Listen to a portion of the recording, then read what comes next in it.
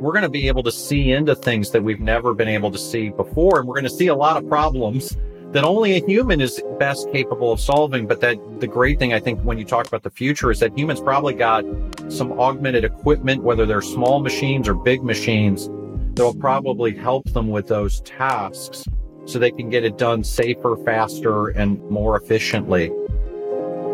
Welcome to The Future Of, a podcast by Fresh Consulting, where we discuss and learn about the future of different industries, markets, and technology verticals. Together, we'll chat with leaders and experts in the field and discuss how we can shape the future human experience. I'm your host, Jeff Dance.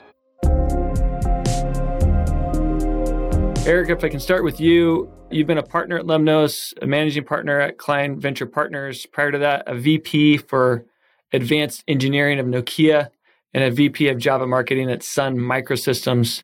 Really like that combo of hardware and software experience that you have over dozens of years. And over that time, you've built some of the most well-known products and probably advised, I don't know, how many companies have you advised over the years? I think I've invested and advised over 100 companies, which sounds crazy. And I was blessed to have the opportunity to work on some iconic products over the years. I worked on the original Macintosh PowerBooks and the first PowerPC Macs. I got to work on some of the original Palm Pilots when I was at Palm. Started a little video game company called Bungie. Helped start that with some great folks, makers of the Halo universe. So yeah, I've had a great career, but hardware has always been a big part of that and weaved into my narrative. Thank you. And thanks for being here with us. Really excited to get your perspective from all that experience that you have. As we look forward to the future, what does this space look like 10 to 20 years from now? When we think about the future, we think about like the Jetsons. A lot of things probably come to mind, but as experts in this space, as we project forward, what does the future of construction look like to both of you? Eric, let's start with you. Yeah, I think an interesting way to do that is just to take a bunch of technologies and project them into the future, but overlay them into construction, right? And you can do things, and I'll start with a simple example. If you look at the future of mixed reality, right? The opportunities here are huge. Mitch, as you know, like one of the big things is coordination on a job site and knowing that the job's been done right. And the right is, there's this interesting term, BIM, right? That somebody designed it a certain way, but all through that process, so many different tradespeople come to work on a project. And you can start to imagine in the future where you're going to be able to put on an augmented reality pair of glasses and really see the data behind the actual physical object, right? We talk a lot about digital twinning, right? This idea that there's a digital version. Well, the digital version starts with what we intended the building or the property to be. But being able to look into that and see both what was expected and what's reality. Because on a construction site, things change orders come in, things don't necessarily always go the way you expect. But another area is around advanced manufacturing, right? Where we talk about a lot in the construction business about bringing more things pre-assembled to a site. And also the ability in the future to start, taking very raw pieces and doing sub-assembly manufacturing right on site, right?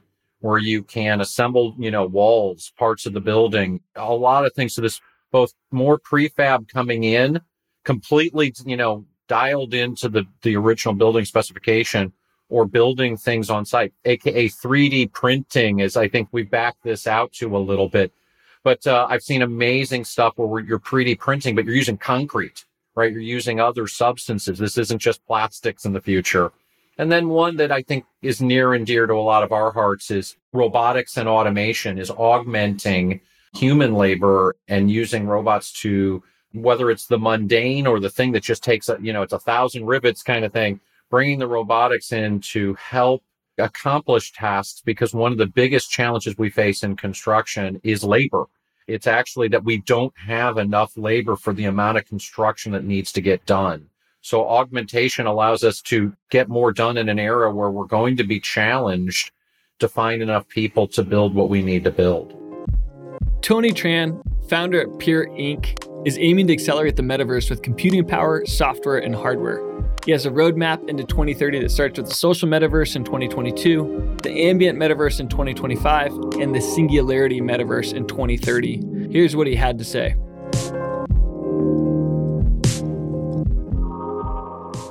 Hi, I'm Tony Tran with Peer Inc. And today I'll be answering questions. What does the metaverse look like 10 to 20 years from now? Well, in the simplest embodiment, the metaverse will exist as a three-dimensional expansion of the web that we know and love today. Like radio waves that's presently all around us, and we need some sort of an interface to actually translate that into either sound or visual or images. The metaverse content will exist everywhere and connect everything. And so it's really like a merging of the present web that we know, all of the data that's on the web, plus all of the connected devices, and then map that against the physical world. So it would create basically an environment where it's nearly like we are jacked in.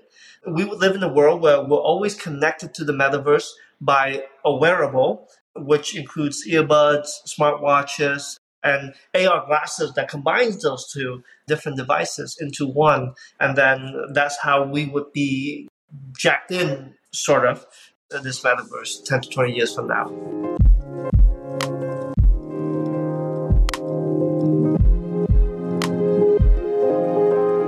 As far as just a quick intro, Dudley founded the virtual influencer agency, the world's first virtual influencer avatar and metaverse marketing agency, where he's head of research and virtual development.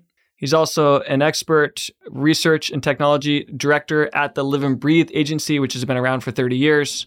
He leads avatar and metaverse integration strategies there, in addition to AI and data insights.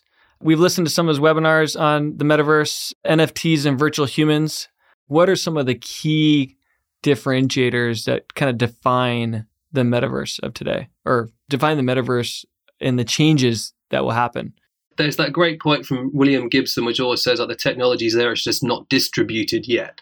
And I think in a lot of ways, if people go on into these worlds that have never been onto them, they'll be amazed at what's happening. There was a conversation in the press saying, is the metaverse a real thing? And you had a lot of journalists saying it wasn't. They have no idea what they're talking about.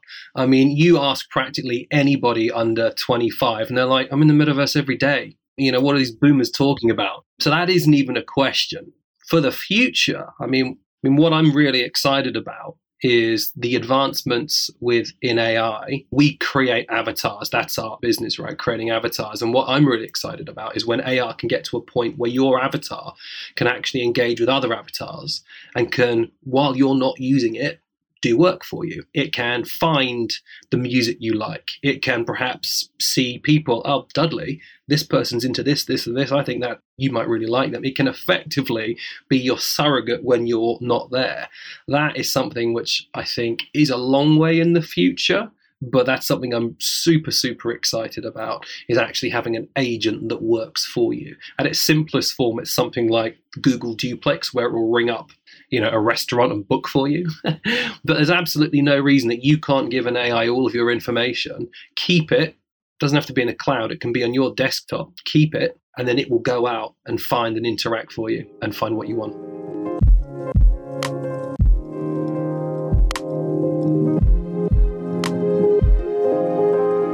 Hi, I'm Jocelyn Boccaro. I'm the Director of Mobile Voting with Tusk Philanthropies, and I'm also a former election administrator. I ran elections in the city and county of Denver, as well as in a suburban Cincinnati County in Ohio. Democracy right now is imperiled. Partisan gerrymandering, low voter turnout in primaries and non-presidential elections, and increasing distrust in the election outcome have created a crisis that we have to solve quickly. The good news is that technology can help us solve some of this. Emerging technology like mobile voting can help make access easier without sacrificing security, and can help us increase turnout in all elections in the future. And with end-to-end verification, mobile voting and even other forms of voting will be more transparent so that voters can verify for themselves that everything is working the way it's supposed to and help restore trust in the process. If we succeed in increasing turnout and making our elections more transparent in the next 10 to 20 years, we should see the voting process completely transform. Very few voters will still be visiting polling places on election day. Most voters will be able to vote on their smart devices, whatever form those take in 10 to 20 years. And voters will be able to closely track how their ballot is received and counted. Results will be ready faster, and turnout and participation will be fully trackable in real time through public bulletin boards. Technology can also make it easier for voters to learn about elections and access their ballots. Voting on a smartphone and mobile devices will make it easier to access the ballot for all voters, but especially for those who face barriers to voting today, like voters with disabilities or voters in remote locations. We know that friction in the voting process results in fewer votes cast. Elections happen at least once per year in most states, but the vast majority of the country does not participate, except every 4 years. Most voters only vote when they feel informed about what's on the ballot, yet we do a very poor job arming voters with information, except during presidential elections. Technology can help transform that. Consider the notifications we receive when a new TV or podcast episode is available. Imagine the same notifications when your ballot is ready to view. You open your voting app on your smartphone using your digital ID. Once your ballot is open, you may decide you want to learn more about each of the candidates or questions on your ballot. So you simply click through each name and learn more about their top issues, their resume, who's supporting them, and even answers to questions on issues that are important to you. After you've done your research, you can mark your ballot on your device and submit it. No need to sign an affidavit or provide more ID with your ballot since you've already used a digital identification process to access your ballot in the first place. Once it's submitted, you can track it through the process, making sure it's received correctly and receive notifications when it's been counted. When the voting period's over, complete results will be available in a matter of minutes, with the tabulation process completely viewable to the public through an online bulletin board.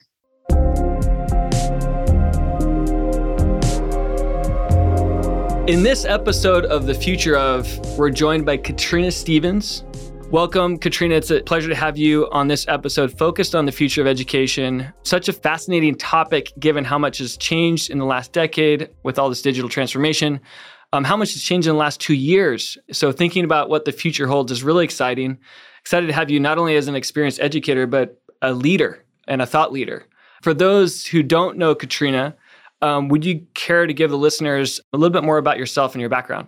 Sure. So I started my career as an educator. I was in classrooms for close to 2 decades before I started getting interested in how do we create things for schools. Right now, I am the CEO and president for the Tech Interactive. And so I run a science center. It's family friendly. We focus primarily on 8 to 18. And what we do is we teach problem solving skills. So how do kids understand how Silicon Valley works and innovation in general? And how do they solve those kinds of problems? So we have kids who come in and it's also about taking the complex ideas and making them simple and engaging for folks. So it's sort of like disguising learning through play. If we look forward, 10 to 20 years from now, what do we see changing dramatically? You mentioned some of the challenges of today, but give us 10 to 20 years. What do you think education will be like for, K through 12 and beyond? So I want to answer that question 2 ways. So there's the question of what I hope and could happen and what I worry.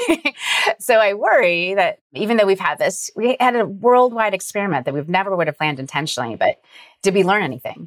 And there are schools that are essentially right, that's over.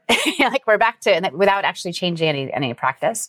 And you hear this all the time, but the topics and the content is exactly the same as what we were teaching 100 plus years ago.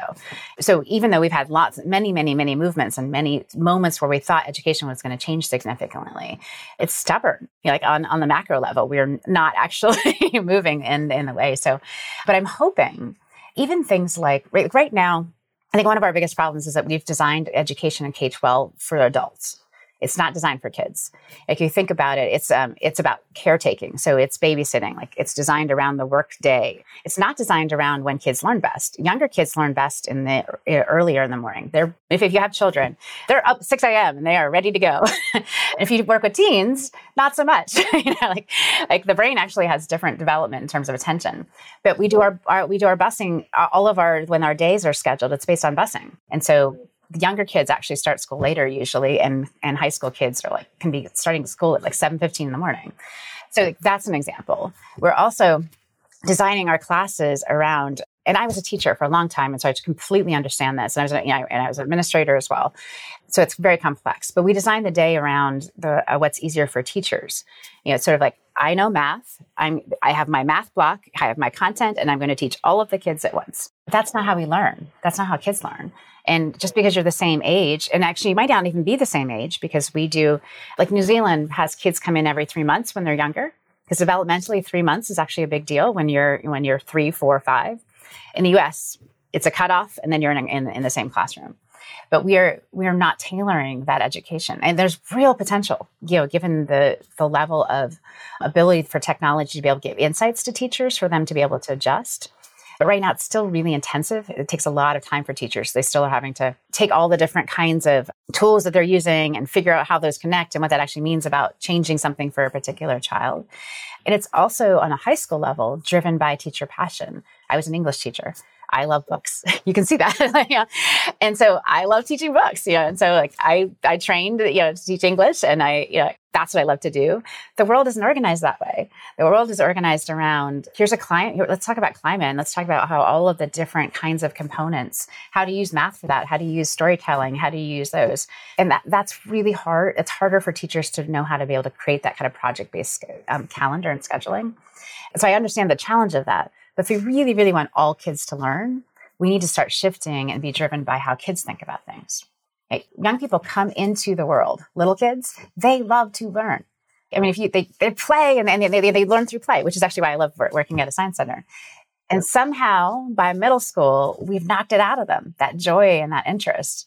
I think it is because it's like, okay, go sit in a seat for many hours, when that's not how, in terms of human development, that is not appropriate for little kids. Little kids actually should be moving. So there's a lot of that I'm hoping that we start to pay attention to as we move forward. The other trend that I do actually see, and I think will stick, is paying more attention to whole child. This idea, there's been a lot of attention to mental health and social, emotional well-being right now. Now we've had phases of that, but I think that, I remember the last whole child movement.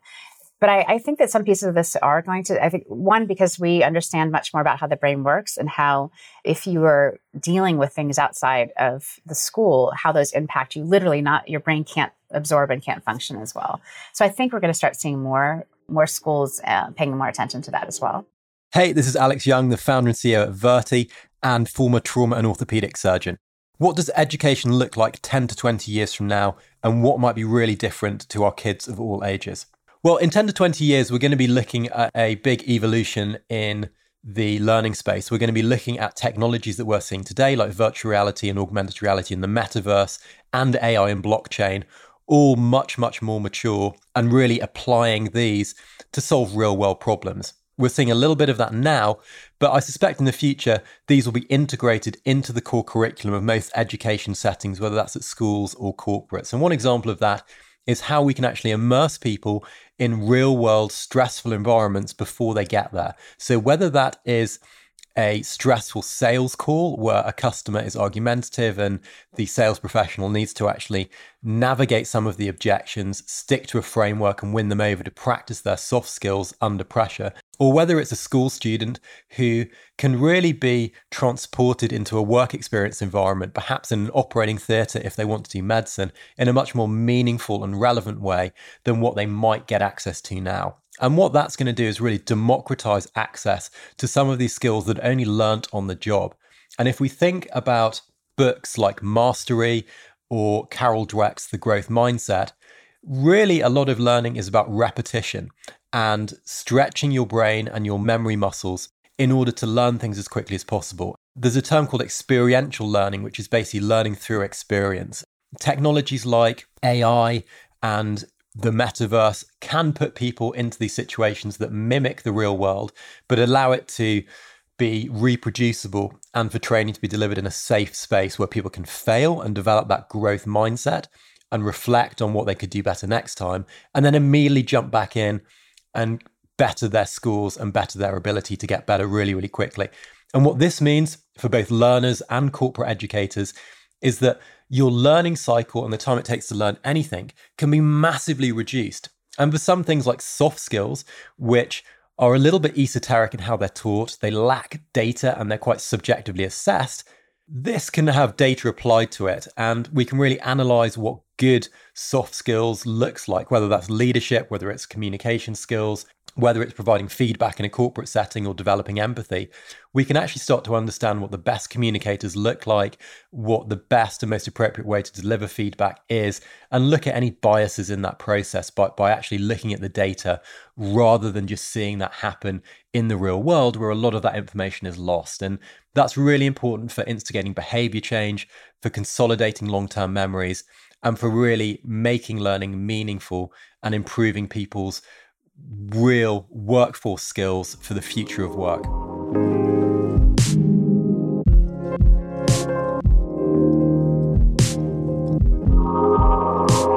Hi, my name is Rob Tiffany.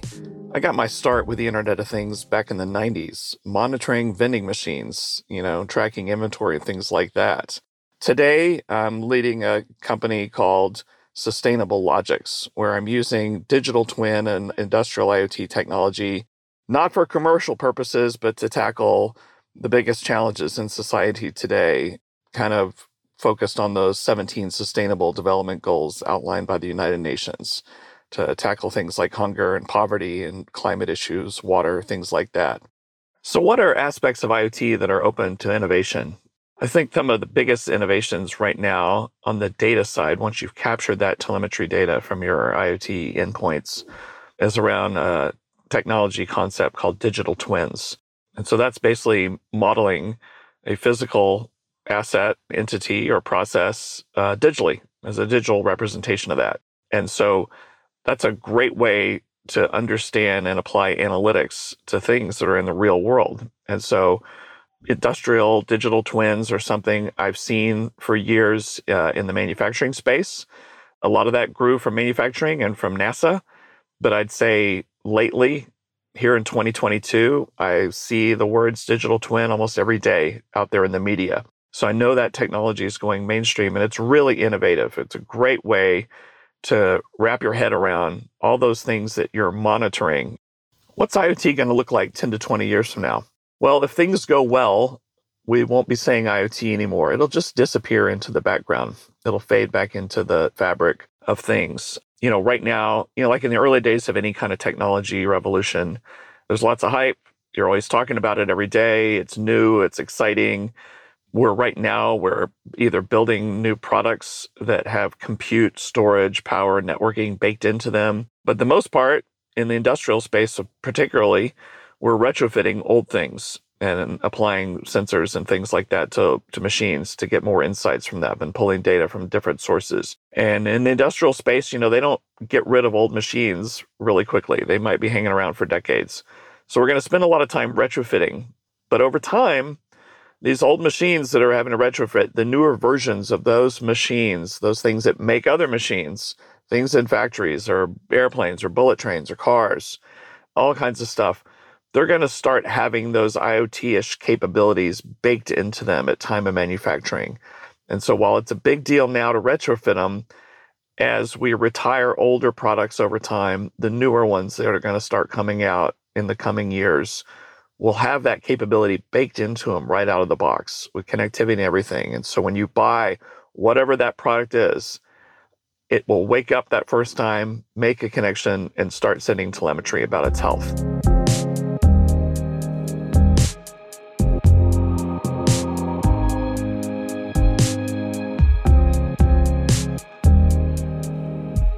Great. Let's start with some introductions. Caroline, if we can start with you, if you can tell the listeners a little bit more about yourself and your experience in the space of space. Yeah, absolutely. So I am really a space nerd at heart.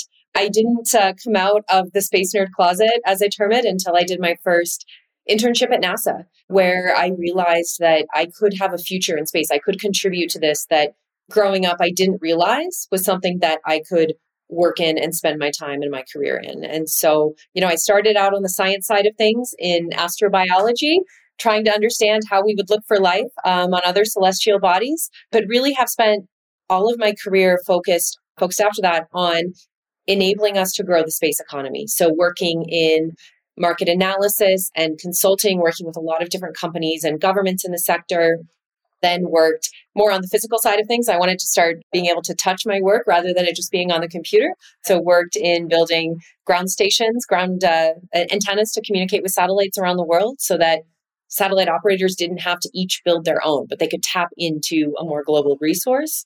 And what I do now is working on the sustainability of space, working with satellite operators to plan ahead, make sure that we have access to space, not just today and tomorrow, but really for the infinite future ahead. And we can continue to benefit from this resource. So working to make sure that we change the way that we operate in space to get a lot more out of it.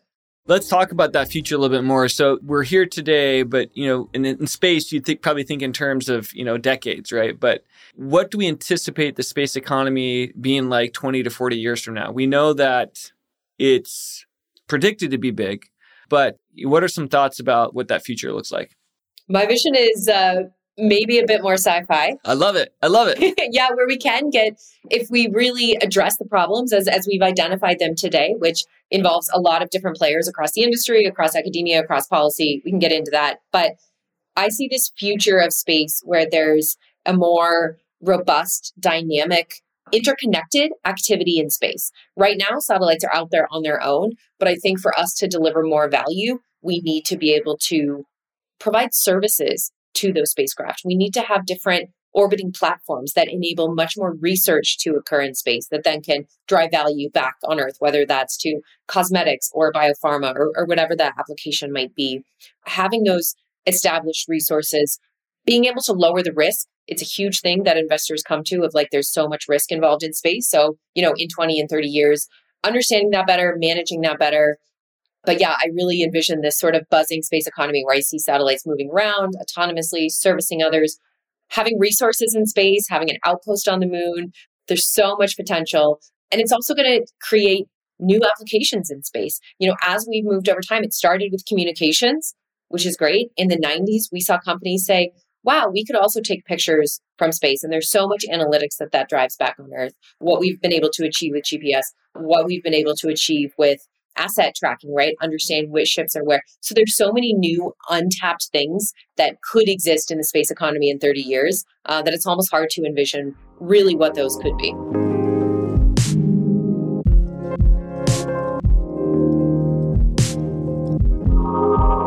I'm Adrian Manjuka, and I'm the Vice President of Infrastructure at Voyager Space. That basically means I work on our space station portfolio.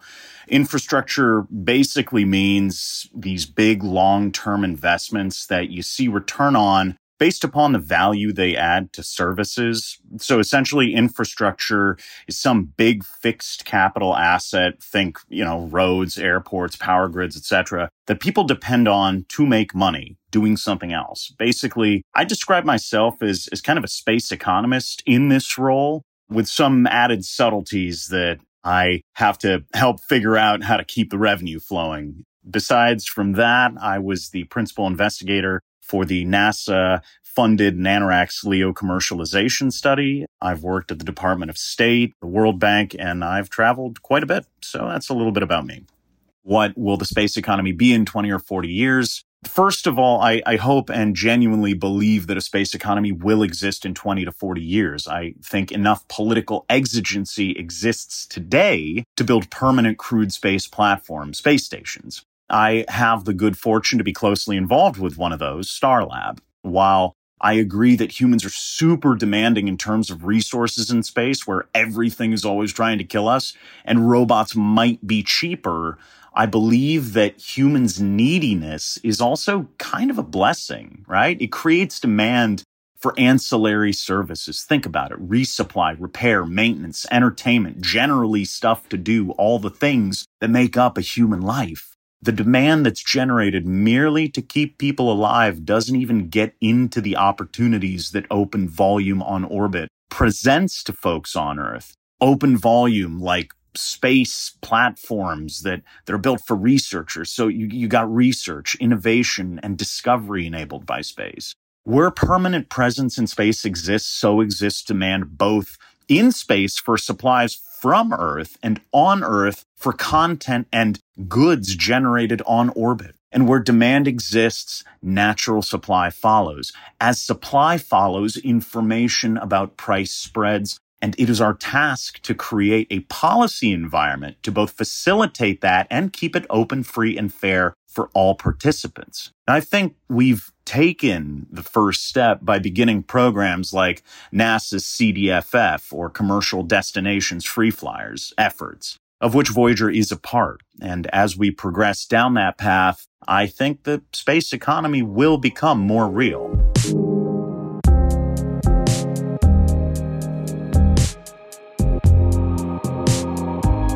Welcome, Gurdeep. It's a pleasure to have you with me on the episode focused on the future of autonomous systems. Thank you very much, Jeff. Thanks for having me on the show. Awesome. Really excited to talk about this topic and have listened to you, in Microsoft's Executive Briefing Center talk about the future of AI. And I was really blown away about your vision and, continue to find your name if I'm just searching for autonomous systems in the future, like you're there talking to other leaders on the topic, and really grateful to have you here with us. Can you spend a minute giving the listeners a bit more about your background? Great, absolutely. Jeff, I'm a long-time Microsoft employee. I joined in 1990, and I'm kind of like the kid who got to go back into the candy store about 3 times at least. The 90s for me was really about working on operating systems. I was part of the Windows NT founding team. We shipped Windows NT 3.1, and then I worked on, the Windows operating systems all the way to Windows XP. In particular, I was focused mostly on networking areas, but I also contribute a little bit towards the core OS as well. So after that, I moved on to work on real-time communications and started that business for Microsoft, which today is now Teams, but went through Lync and Skype for Business. And during that, I also ran Skype after the acquisition of Skype a few years after that. And then my third chapter, if you will, really has been on AI. And, I got that in 2 parts. One was before, deep learning had really sort of happened. So we're still in the world of machine learning, still data-driven, but machine learning.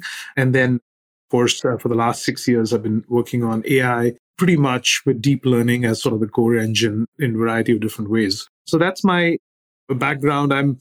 My specific focus is to look at emergent technologies, emergent AI, and to see how we can create new categories for the company. And autonomous systems is one of the categories that we have created, and we are doing more and more in now.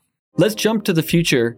So if we imagine, what do autonomous systems look like 20 years from now? What are some of the biggest problems you see autonomous? You said, hey, it could apply everywhere. But as we think about the world and where we're going, there's been a lot of concern recently.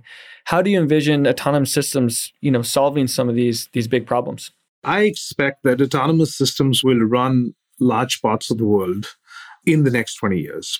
Convinced of that. And I think we, as a society, as a sort of generation, we've seen COVID and we've seen what a devastation it had on global production and global supply and so on. And then, that's sort of one big problem. The other big problem is, this climate change is sort of creating very, very quickly very novel problems for humanity. And I expect autonomous systems to really, really play an incredible role. I'll give you a couple of very tangible examples. We've seen recently the fires. In fact, right now in New Mexico, there's these fires going on in California. And some of the fires, we know were started by power lines. And some were, of course, human. So the power lines, like an intractable task for the power companies to actually inspect power lines across the state of California. It's just not feasible. If you had drones which could do that for you, not only do that once, they could do that like every month. You could have drones inspecting every inch of power lines. And that's an example of how you could really impact safety. The other is, firefighting. We believe firefighting is a task that a swarm of autonomous systems working in a collaborative manner can actually really, really do well without any risk to human life and so on. So I think that there is it's not just the efficiency of it. I think there is the kind of the new parameters that humans are dealing with. Then there's some more, things that we've known for a while. Like if you look at Japan, they have an aging workforce problem. And, for them, it is existential. Like they have to rely on, autonomous capability. Otherwise, they cannot keep their offices running. They cannot keep their factories running and so on. So I think that, I'm a believer in this this concept that, the world, nature creates the problem and the solution. And I think that in some ways, the nature is putting both these things in front of us. Hey, the world is changing and it's getting kind of crazy. But you know what? You have, the antidote for that. And I believe autonomous systems is it. Where else do you see, autonomous systems kind of solving problems? You hit on, some of the climate change and stuff like that. And you briefly mentioned, some of the supply chain issues we've been having. Any other kind of core topics come to mind as far as the future and how you see this impacting the world? Yeah, I think, absolutely supply chain is already, we're starting to see movement on that front. I think, robots in particular, back office, working in the factory floor. And I mean, those things I expect to be all there. I think maybe the hardest thing that we will eventually get to is when you have these autonomous systems literally working around us in homes, in schools. I think that requires just a level of polish and completeness because, we've seen even in the early days of computing, that until you solve those things, you will never be able to penetrate the mass, populations, and you should not. So I think that will take a lot of work, and that's where a lot of the human factors come in, and safety goes to a whole different level. No one's going to wear a hard hat, right, in their homes and so on. So I think that, I believe, is going to be the Jetsons moment when, autonomous systems have really penetrated our lives.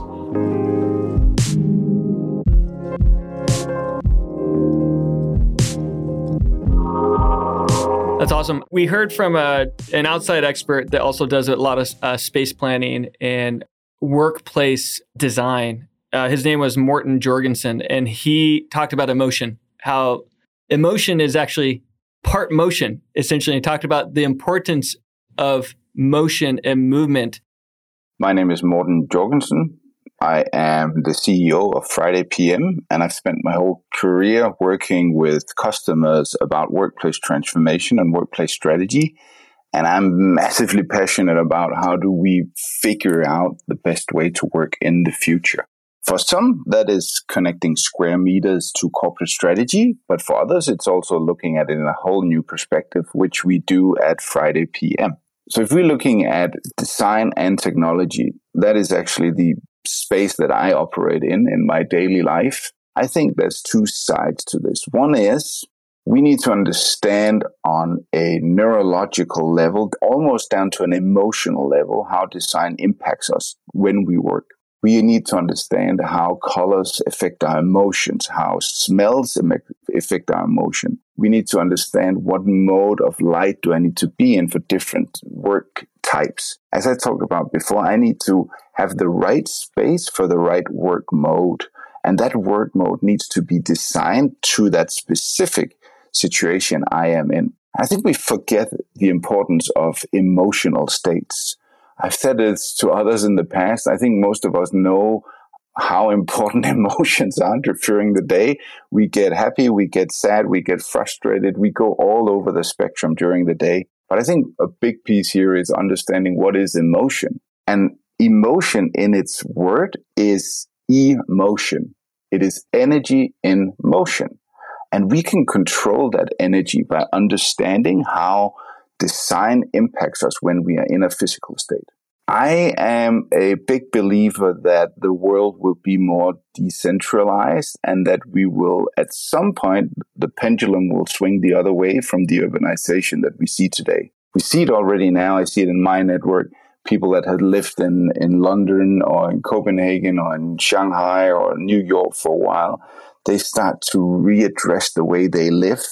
They might move a little bit out of the city to go into the city for work, or some of them have bought vacations houses away from the city, so they spend Thursday, Friday, Saturday, Sunday there. They're still working, but they have multiple locations. So the impact for the office building, I think, is twofold. I think it is we will, as human beings, kind of take a stand on the life that we're living today. And then on the other side, I think technology will have a massive influence on the way office buildings look today. One simple fact. Today, office buildings are leased per company. You might go to a co-working space, but the majority of office spaces are leased by companies. So that means one company, one floor, or one company, 3 floors. You are not in an office building where you're mixing work points around the office. So why shouldn't marketing from company A and company C have the ability to sit together? Because they can actually learn from each other. They're not competing. It's not competitive companies, but they have a massive possibility to collaborate in the office. So I think mixed use buildings will be a big piece. And I think we have fantastic real estate in the city that is only occupied by corporates. And I walked through London the other day at my travel here. At 9 p.m, it's empty. It's deserted areas. And I feel so bad for this because it's not utilized in the right way. So I think mixed use will be a big piece for office buildings in the future as well.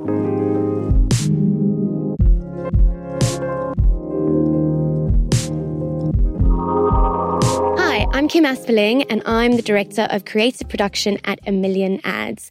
And what we do at A Million Ads is essentially we create data-driven audio ads. So they run across all digital audio platforms. So if you're listening to podcasts or you're listening to music via digital radio, what does AI voice look like 10 to 20 years from now? Well, put simply, I really think it will be an integral part of our daily lives. It's going to be almost impossible to distinguish the difference between human and AI. Now, something that we do really need to be wary of and considerate of is we really need to create trust and protect privacy in this new voice AI world.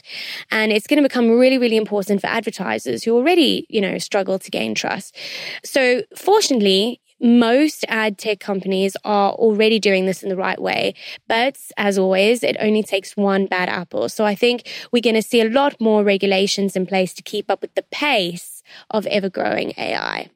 My name's Kane Sims. I'm a founder of a consultancy called VUX World. We help organizations plan and execute customer experience strategies with a focus on artificial intelligence, and namely conversational AI and voice AI, which is what we're going to talk about today. If we jump ahead 10 to 20 years, any thoughts on what that could look like? Over the long term, things tend to happen a bit quicker than you might think, but in the short term, it feels as though progress is quite slow. So if you think about where we were 5 years ago, 2018 or so, Amazon Alexa and the smart speaker kind of movement was kind of just getting started, really. There wasn't that many skills in the skill store. There wasn't that many devices in people's homes. And so, in 5 years' time, like now, as in now, from 5 years ago, the devices are everywhere. It's a household name. Everybody knows what it is, and it's become established, essentially. The stuff around everything being voice-enabled was really hyped up in 2019. You look at CES, and there's voice-enabled toilets, and there's voice-enabled this and voice-enabled that. And I think where we've settled to, and I think COVID has played a big part in getting us to this point, which is that all the frivolities and all of the kind of like superfluous stuff, which was just put voice anywhere it can go, because it can go anywhere. You just need a chip and a mic and an internet connection. It's really become about put voice where it deserves to be and where it should be. And so I think the next 5 years are going to be figuring that out. There may be coffee machines that actually don't have voice control within them. There may be toilets that certainly don't, because how lazy do you have to be? They aren't listening. The toilets are not listening. Yeah. You've still got some degree of privacy. And so I actually think the next 5 years is going to be more about not voice being everywhere, but voice being in the places where it does its job best. And I think that's what I would encourage anyone who's considering exploring voice technology to do, is to not get carried away with the hype and some of this stuff that we're talking about, but be focused on where can it be applied to make sense for your business and sense for your customers. But in 10 years' time, I hope certainly that we've broken through that, and we are at a point where, as I mentioned, the Pockets of the world, the Evernotes of the world, the services that you use on a daily basis are accessible from any device and any modality, fundamentally. personally. And so if I want to take a note on my watch, or if I want to, as we've been talking about this use case about reading articles to me, or if I want to check my bank balance, or if I want to, move an appointment or set an appointment or join a Zoom meeting or whatever it is that I need to do, wherever I am and whatever device I've got with me or on me, I should really be able to do it from that. And increasingly so, voice is going to be a big part of the interface modality in those environments, because I don't know if your listeners have used like a smartwatch or something like that, but tapping on a smartwatch is a nightmare. It just is. It's terrible. Typing on a phone to send a text message is a nightmare. Working your way through apps to get to the right place and tapping and swiping is just so long that those are the things that are going to start to disappear slowly but surely. Even on a computer, I dictate all my emails now. I dictate all the notes that I write. I'm using my voice for almost everything. And so maybe I'm a bit of an anomaly in that respect, but I don't think I will be in 10 years' time. I think that we're going to be using our voice more to get things done. However, I don't think we're going to be at the point where we've got ambient computing everywhere. It's going to be doing absolutely everything for us, and it's going to be the best thing since sliced bread. Thank you. Thank you for all the insights and wisdom as serious, evangelists and leaders, and loved hearing your thoughts, and just great to have you on the show. So thank you. The Future of Podcasts is brought to you by Fresh Consulting. To find out more about how we pair design and technology together to shape the future, visit us at freshconsulting.com. Make sure to search for The Future of in Apple Podcasts, Spotify, Google Podcasts, or anywhere else podcasts are found. Make sure to click subscribe so you don't miss any of our future episodes. And on behalf of our team here at Fresh, thank you for listening.